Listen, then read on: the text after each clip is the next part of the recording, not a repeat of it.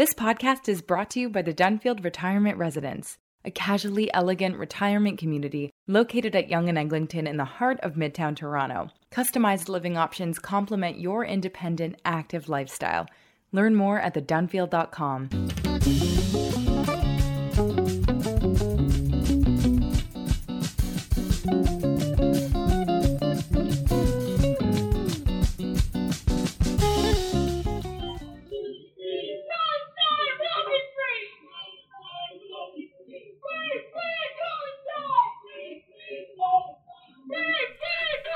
That's what it sounded like Saturday night in Toronto when police were called to control a small group of pro-Palestinian demonstrators outside an Orthodox synagogue and high school, Or Chaim. The protest was held because of a lecture being given inside by a rep from an Israeli settlers advocacy organization called Regavim. The group was founded 16 years ago by Bezalel Smotrich. It goes to court to block what it considers illegal Palestinian construction projects in the West Bank and Bedouin ones in the Negev. It wants to reclaim every inch of what it calls Judea and Samaria for Jews. Smotrich is an extreme right-wing Israeli politician who's head of Israel's religious Zionist party, and he will likely take a top cabinet post if Benjamin Netanyahu, the prime minister designate, manages to form a government, maybe even as the minister in charge of all building on the West Bank. So while some critics say that sounds like putting the fox in charge of the henhouse, Smotrich is just one of the issues setting off alarm bells for Canadian Jews, especially from the left and progressive movements.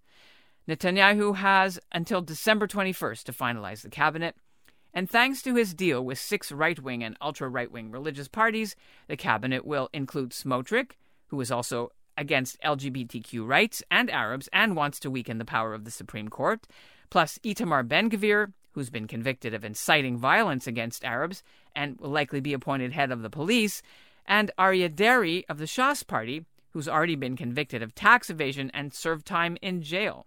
It's going to heighten what is already the most divisive issue in the Jewish community today, which is Israel. What do you do about it? How do you talk about it? How do you engage it? There's really no unanimity on Israel at all inside the family, especially if there's violent extremists who are ministers of the government. How do you support that? I'm Ellen Besner, and this is what Jewish Canada sounds like for Monday, December the 19th, 2022. Welcome to the CJN Daily for the first day of Hanukkah. We're a podcast of the Canadian Jewish News, sponsored by Metropia.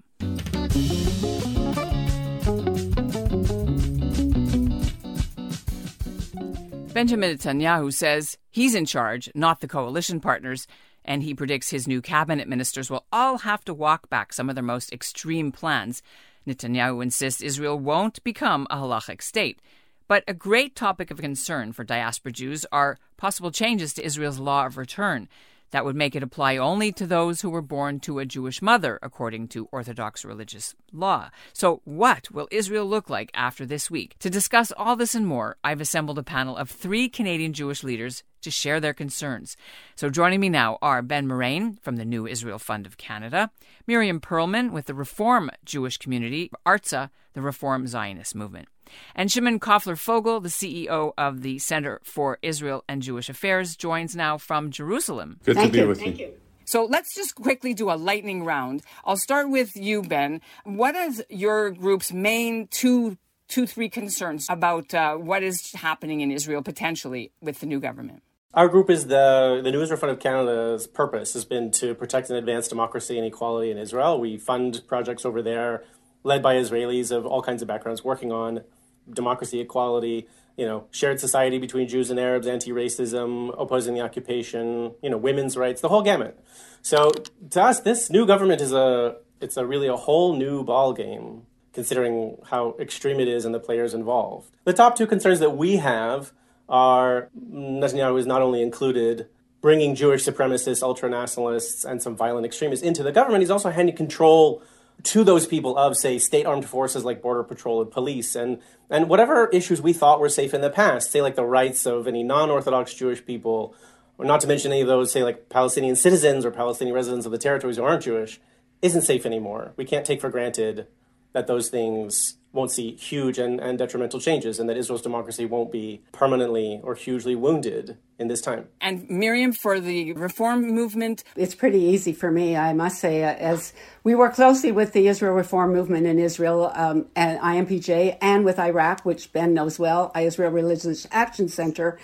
So our goals, our primary goals, are to grow liberal, progressive Judaism in Israel. We say that there's more than one way to be Jewish. And of course, all of these threats, they're very worrisome.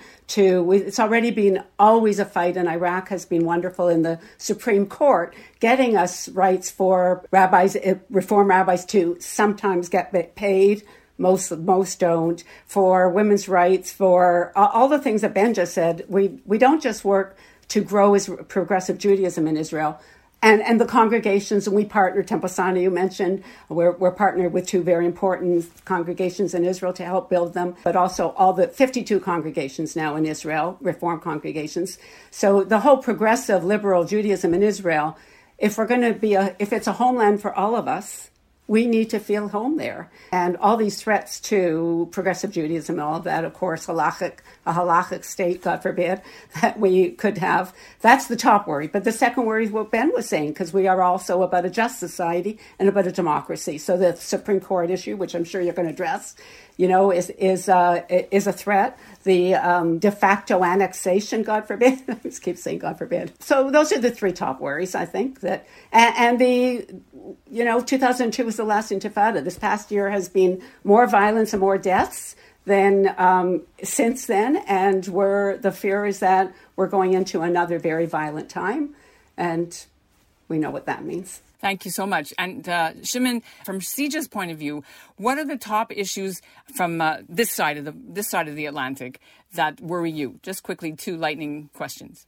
We are concerned about a sense of inclusion, that all Jews in the diaspora feel that they are not just stakeholders, but partners in building and strengthening the state, and policies that might challenge the ability of everybody to feel equal access, equal validation is something that has to be of concern to us in Canada. And then more broadly, I don't think that we can ignore the possibility that certain policies that might be pursued will challenge the relationship on the bilateral and multilateral level between Israel and other countries globally, and that Israel's standing may be at some risks. All right, let's pursue a couple of the things we've brought up. You mentioned halachic state. You said, God forbid. So in Israel, there are certain comments and campaign pledges in the news that certainly gives people pause, specifically the law of return. Let's start with that.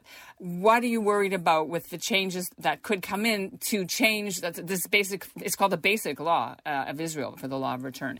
So, go ahead, please. Okay, thank you. I'll just, because you'll have more to say about it, but just from the progressive liberal Judaism side, as you know, there's, a million Russians came, and many of them they have not wanted to convert through the halacha, through the Orthodox way, and they have converted in ways, or they're not converted, and they will not be recognized. So the threat to so many that are already there in terms of being recognized as full citizens, not just with full rights, plus more that would want to come. Sorry, Shimon, I'll let you carry on from there. No, I'll just, flowing from what you said, the law of return has been the subject of pretty intense debate for decades. A significant segment of the Russians who have come to Israel really have no desire or intention of embracing Judaism as a core part of their identity. The real question in this regard is, what is their status? What is the basis on which they would be allowed access to essentially fast-tracking citizenship in Israel and so forth? And I think that that's something to be worked out. But Ellen, the one word of caution that I would offer for all of this discussion is, in my experience, and I've been around for quite a while, there is a significant difference between the rhetoric that characterizes campaigns and what happens during a time of governance. I don't want to be dismissive of some of the concerns that people have articulated and that I share, for the record. But I think that it would be a mistake to prejudge how things are going to fall out once a government is formed, once they are faced with the challenges of actually governing, because the range of options is much narrower when you're in government than when you're seeking to form a government. So I think that we may be surprised that many of the initiatives that have been identified with some of the more challenging actors will actually not move forward because there are so many other layers. It's not just about the Jews. It's not just about the paradox of us in the diaspora and Israelis in Israel who have expressed their democratic right to select the parties and the governments they want. There are other players. Netanyahu's committed to developing relations with Saudi Arabia. That could be at risk depending on who does what. The Palestinians, the Jordanians are also stakeholders. And then there's the big elephant in the room, the United States, which has certain expectations of the values that will be reflected in Israeli government policy and ensuring that they align with America's sense of inclusion and equity. But let's get back to the law of return. Just to our listeners, maybe you're not familiar with it. I had to check it again. There's a law that allows any Jew to come as long as they have a grandparent that was Jewish, even if they themselves are not practicing. That was a change done in the 70s. It's been a fundamental pillar, a basic law. And now the talk is that they will get rid of that. And so how would that impact reform conservative people from Canada, for example, who want to make Aliyah? Well, but Ellen, so the law of return isn't the only way to secure citizenship. It's a fast-track way. You know, I'll put it on record that I think a year from now we will see that there has been no significant change in the application of the law of return. All right, well, we'll put a donut on that. I would agree with Shimon that there's a lot of other more immediate worries than that one about playing out. Yeah, I'll add to this, if I may, that I think we'd be naive to trust any promises that Netanyahu makes. Benny Gantz learned that the hard way. I don't think his coalition partners are giving him any benefit, any trust. I think they're going to hold his get-out-of-jail-free card, any promises that he'll manage to escape his corruption trials for as long as they can, because I think as soon as he gets that, I think the coalition finds itself on some weak leg. I think when we talk about the change of, say, the Kotel, Reformer Conservative... Let's just explain for a second. The change of the Kotel means that there's some movement that it would only allow Orthodox prayers at the Kotel and nobody else could go. That's one thing on the table. Yeah, go ahead. These are hugely symbolic issues for those of us in the diaspora. And I think, you know, the messages of any significant changes there are just that they're discussing them. Even like Galid, what's his name? Forgive me. The Reform rabbi, who is a minister, a member of Knesset. Gilad Kariv, a dear friend and hero of mine. A very close partner of the New Israel Fund in Israel, as well as all of our Reform partners. Just talking about it is damaging enough. You know, it's provoking an already moving conversation in the diaspora about what does it mean to quote-unquote support Israel. Who are you supporting in Israel? What are you supporting in Israel? And I think it's very divisive. It's going to be, you can't obviously support violent extremists. And I think for young Jews especially, who we know from recent studies are more liberal than their parents and their grandparents, Canadian Jews too, American Jews too, UK Jews too, young Jews too, Australia, everywhere it's true in the diaspora. They're going to look to their elders, look to their community for some sense of leadership on this. And if they see their leaders, their institutions, their communities, their synagogues sort of become mealy-mouthed apologists for Jewish extremism, I think they're going to be upset. They're going to be disturbed, and rightly so. Love of Israel is one thing, but support for policies is another. So, Shimon, somebody was mentioning earlier, and I want you to start this one, if I could, when we talked about violence, maybe another intifada. I heard that one of the ministers was on an interview saying, quote, if one Israeli mother cries versus 1,000 Palestinian mothers cry, I'll take 1,000 Palestinian mothers.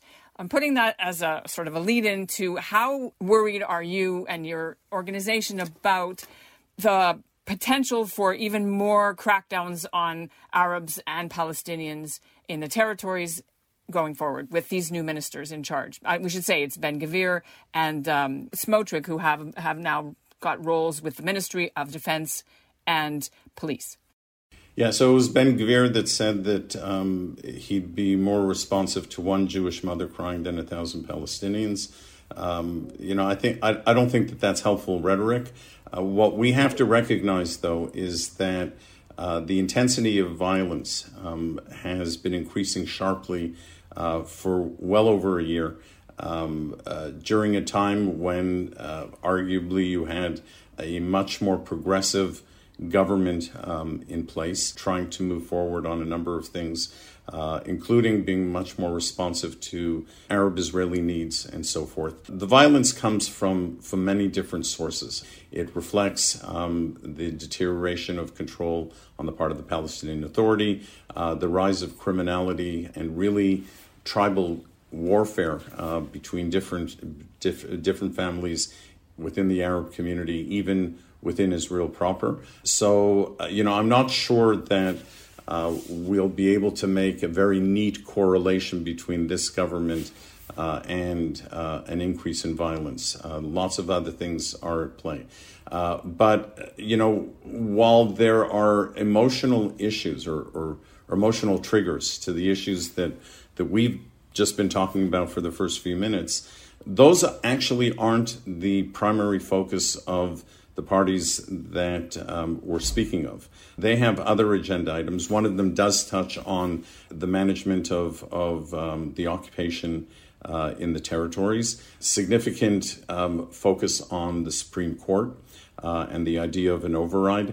I'm not sure that prayer at the wall is going to be the issue on which they're going to fall on their swords. I think that all of them have very compelling reasons to want to ensure that some of these other policy issues are addressed first and foremost. COGAT, the administration of the territories, is not an uncomplicated package of administration, and Israel doesn't do it in a vacuum. It does it with support from the U.S., from the international community. Even Canada is directly involved in some of the security dimensions. So I think the latitude of a new government to move on all of these things is going to be far more compressed than their rhetoric so far will say. And Ben is right.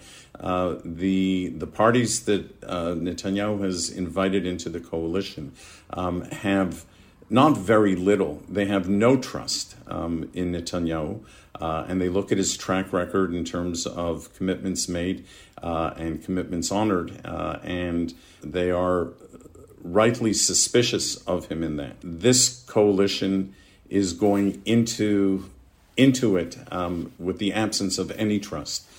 So it's not clear to me what comes out of it. But the one last thing that I have to say, Ben, there is unanimity amongst the Jewish community. It may not be on specific policies, but so far we have an overwhelming majority of the Jewish community in Canada and in the diaspora generally who are committed to the Jewish state, who believe in the Zionist project. And what they want to ensure is that it reflects the kind of big tent that allows everybody to feel a sense not just of partnership, but of part ownership. And that's the paradox that we have. Outside, we're told that Israel is core to our identity, but we're not Israelis. We don't get to vote in elections. And it creates this gap between our respective understandings of the imperative of the day. And it's only going to lessen if there's a genuine commitment by all stakeholders, not just us on the outside, but Israelis on the inside, to ensure that there is that sensitivity and responsiveness. I need to say that the unanimity is one thing, but we know that the impact on diaspora Jewry is huge, and the anti-Semitism that's growing. I'm a former TVSB school superintendent, and also the child of Holocaust survivor. So this is all very personal to me, and it's affecting us deeply in Canada. So we are facing a very scary time because of the perceived, whether they actually happen or not, but it is in the talk, as Ben said, when Rabbi Gilad Karif, who's a constitutional lawyer also, when he says just the fact that it's being talked about is alienating, and it's certainly alienating. I know all sorts of are here in Toronto that talked about going to Israel. Now they're saying, well, I don't think I want to go to Israel. It is affecting us as Canadian Jews in so many ways in terms of our connection with Israel, our next generation. It's very scary. And the anti-Semitism that's growing. And if we have this de facto feeling of a annexation, it just empowers the pro-Palestinian, community that is increasing the anti-Semitism here in Toronto and elsewhere. We should say, I'm going to jump in there, there's nothing wrong with being pro-Palestinian. I think what you mean is the anti-Israel movement. Absolutely. When it is anti-Israel, increases the anti-Semitism. I'm not going to be dismissive of the connection between things that happen here and spikes in anti-Semitism where they use Israel as sort of the collective or the proxy Jew for everybody.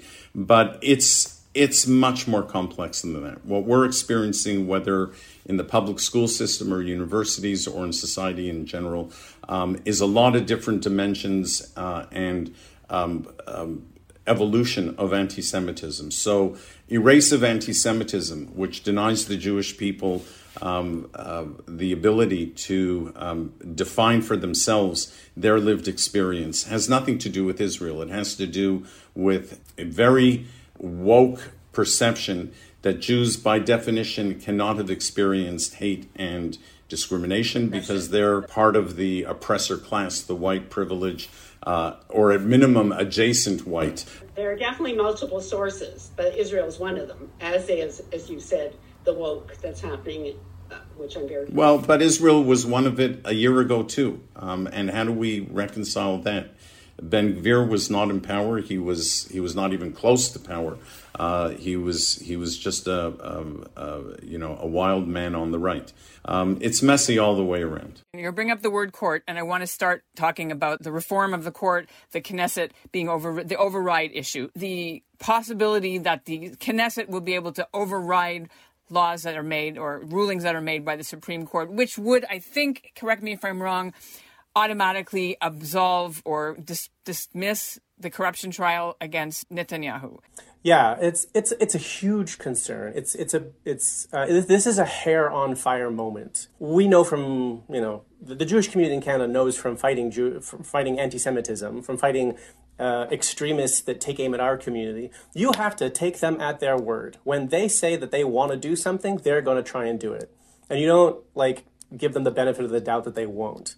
And so Jewish extremists deserve the exact same sort of moral consistency. Let's take them at their word and let's be concerned. And one of the things that I think we cannot wait to raise a moral voice against some of these major threats to democracy, because they're offering these things now as they do their coalition negotiations, and they will continue to jockey to prioritize the issues they want the most. They're looking for a reaction. Which of the issues they can get away with and where are they going to have to spend political capital now actually is some of the most important times to speak up about this. They're discussing a court override clause that, look, it could unfold in many ways, Ellen. So actually, it could be a broad one. It could be broad but have limits like the notwithstanding clause in Canada has. Or it could be exceptionally narrow, say only an override only on, say, issues of Jewish national identity, which is hugely problematic in its own right. Or maybe it's tailored to the corruption pieces. It's very unlikely that some version of the override clause will not pass. It's just a question of when and what the extent it will be. And it's part and parcel of broader legal reforms that the right wing has been asking.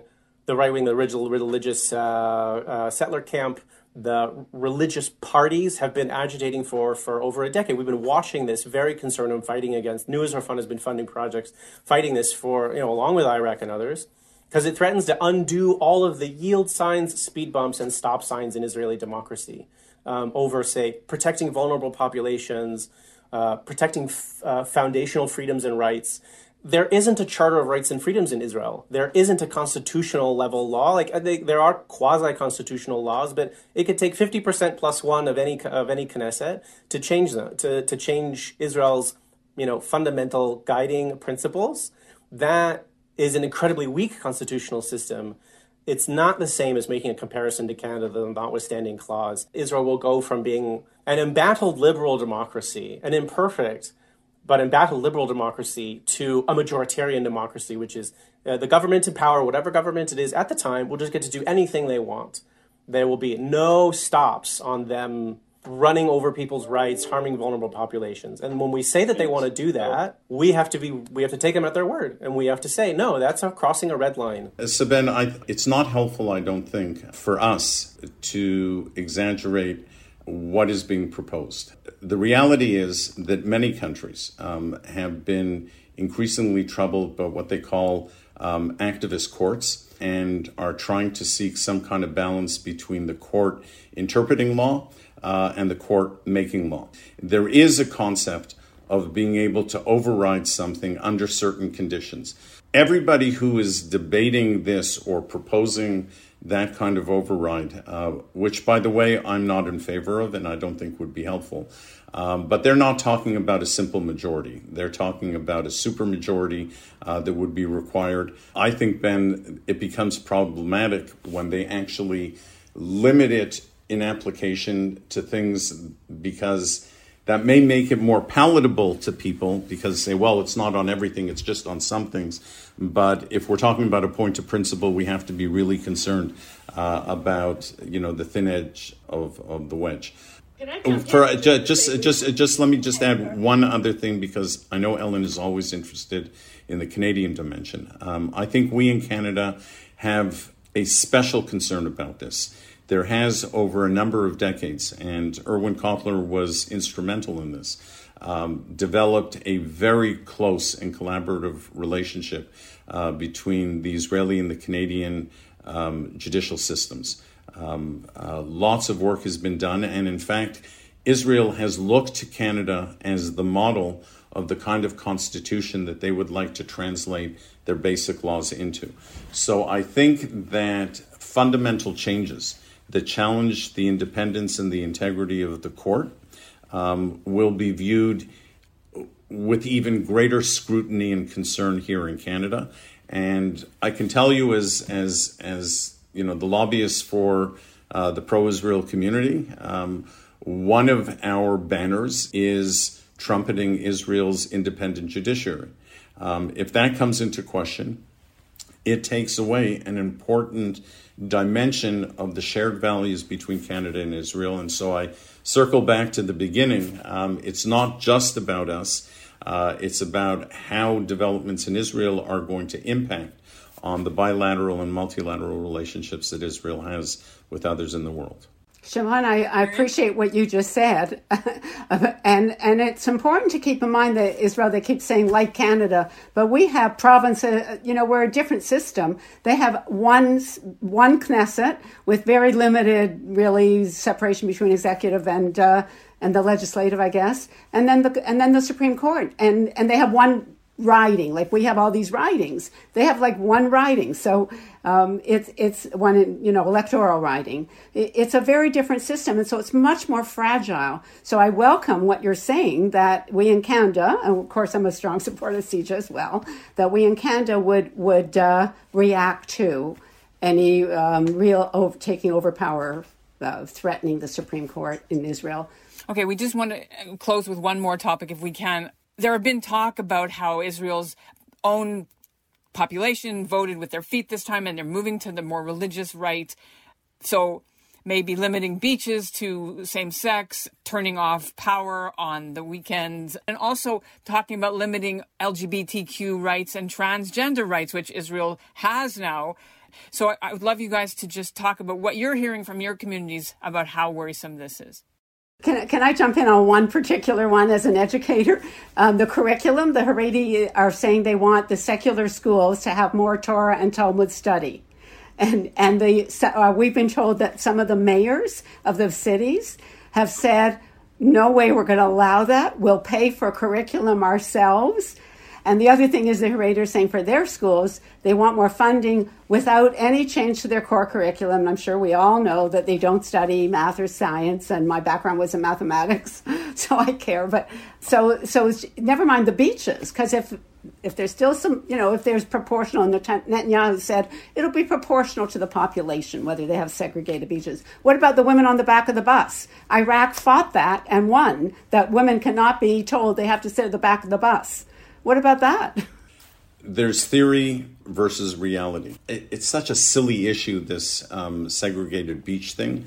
But in principle, I go to Good Life Fitness in Canada. There are dedicated Good Life Fitnesses for women because they want them for whatever reasons they would feel more comfortable with it. Again, I don't think that these are going to be the big issues.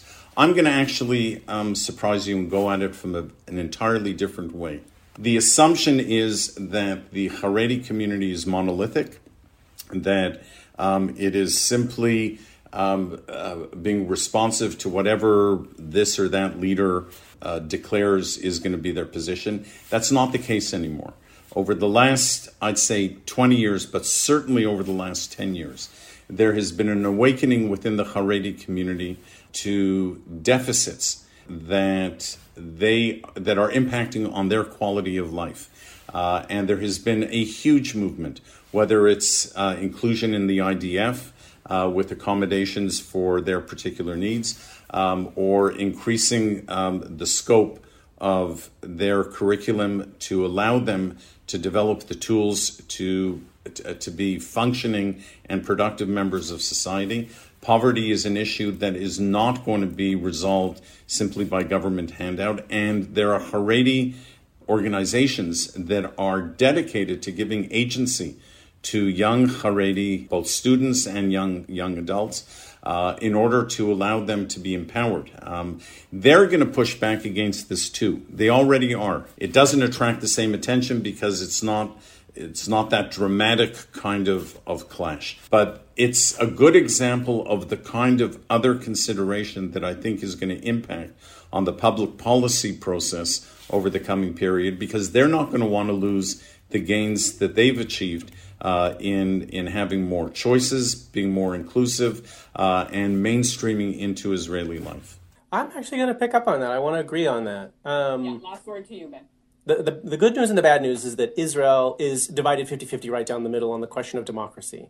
Like this, 50% of Israelis in the last election, it was like 49.5, voted for the alternative government. It was sort of implicitly or explicitly in support of continued Jewish-Palestinian political partnership, the participation of Arab political parties in the coalition. That's not insignificant. And when we look at the broader issues, we see these responses, like Miriam have pointed out, of local educational councils saying, not in our schools. And it's Shimon is absolutely right that the Haredi community is not monolithic, and we fund projects in there of liberal Haredim who led by women who believe in women's rights and even ending the occupation, I might add. There's a lot of exciting things happening in Israeli civil society. Over the past 5 elections, the percentage of the Israeli population that was open to, willing to, happy with the idea of Arabs in government went from somewhere around 30%. The next election, it went up into the high 30s, then it went into the 40s, then it went into the 50s, then it crossed into a majority of Israelis are willing to accept Arab government in Israel, like a political partner. That is positive. That is great. And that is and then you look at the right wing, the center right, which is a part of the Never Bibi camp. Ruby Rivlin, Dan Meridor, Benny Begin, these are Likud princes who have been very vocal about, they are small d Democrats in opposing the changes to the court, changes to democracy, handing power to extremists. The pro-democracy camp is bigger than just say like the peace camp or the left or Meretz and Labor. And what we're looking at in Israel at the moment is the pro-democracy camp is coming into its own. The issue is crystallizing, and the amount of activity, pushback, and the amount of Israelis who are going to sort of like get off the fence about the religious status quo. I think we're going to see, this is an important moment for building the movement in Israel. And the question for us is, what can we do here? We can support specific Israelis that are doing good things there. Supporting Israel means, who are you going to support in Israel? Which Israelis are you going to put your money behind, your support behind, your voice behind? Every Jewish charity has always picked somewhere that its money goes. So we should be asking, where is the money going? Where is Canadian Jewish philanthropy focused? And where will it be focused in, say, the next 5, 10, 20 years? Will it be going to help strengthen the democratic core of Israel? Or are we going to see more of what we've seen now? And again, we have a couple of days and it may all fall apart and then we'll have to come back in 3 days. From your lips to God's ears. So have a happy Hanukkah, safe trip in Israel. And thank you again for bringing these important points to the CJN Daily audience. Pleasure. It's been a pleasure. Thank you. Nice to meet all of you. And you. And that's what Jewish Canada sounds like for this episode of the CJN Daily, sponsored by Metropia. Integrity, community, quality, and customer care. Today's listener shout-out goes to Ricky Slipikoff of Toronto. And don't miss tomorrow's show. It's about a Canadian menorah maker who has never lit Hanukkah candles. Thanks for listening. The Dunfield Retirement Residence offers customized living options to complement your independent, active lifestyle. Welcome home. Welcome to the Dunfield. Visit us at thedunfield.com to book a personal tour.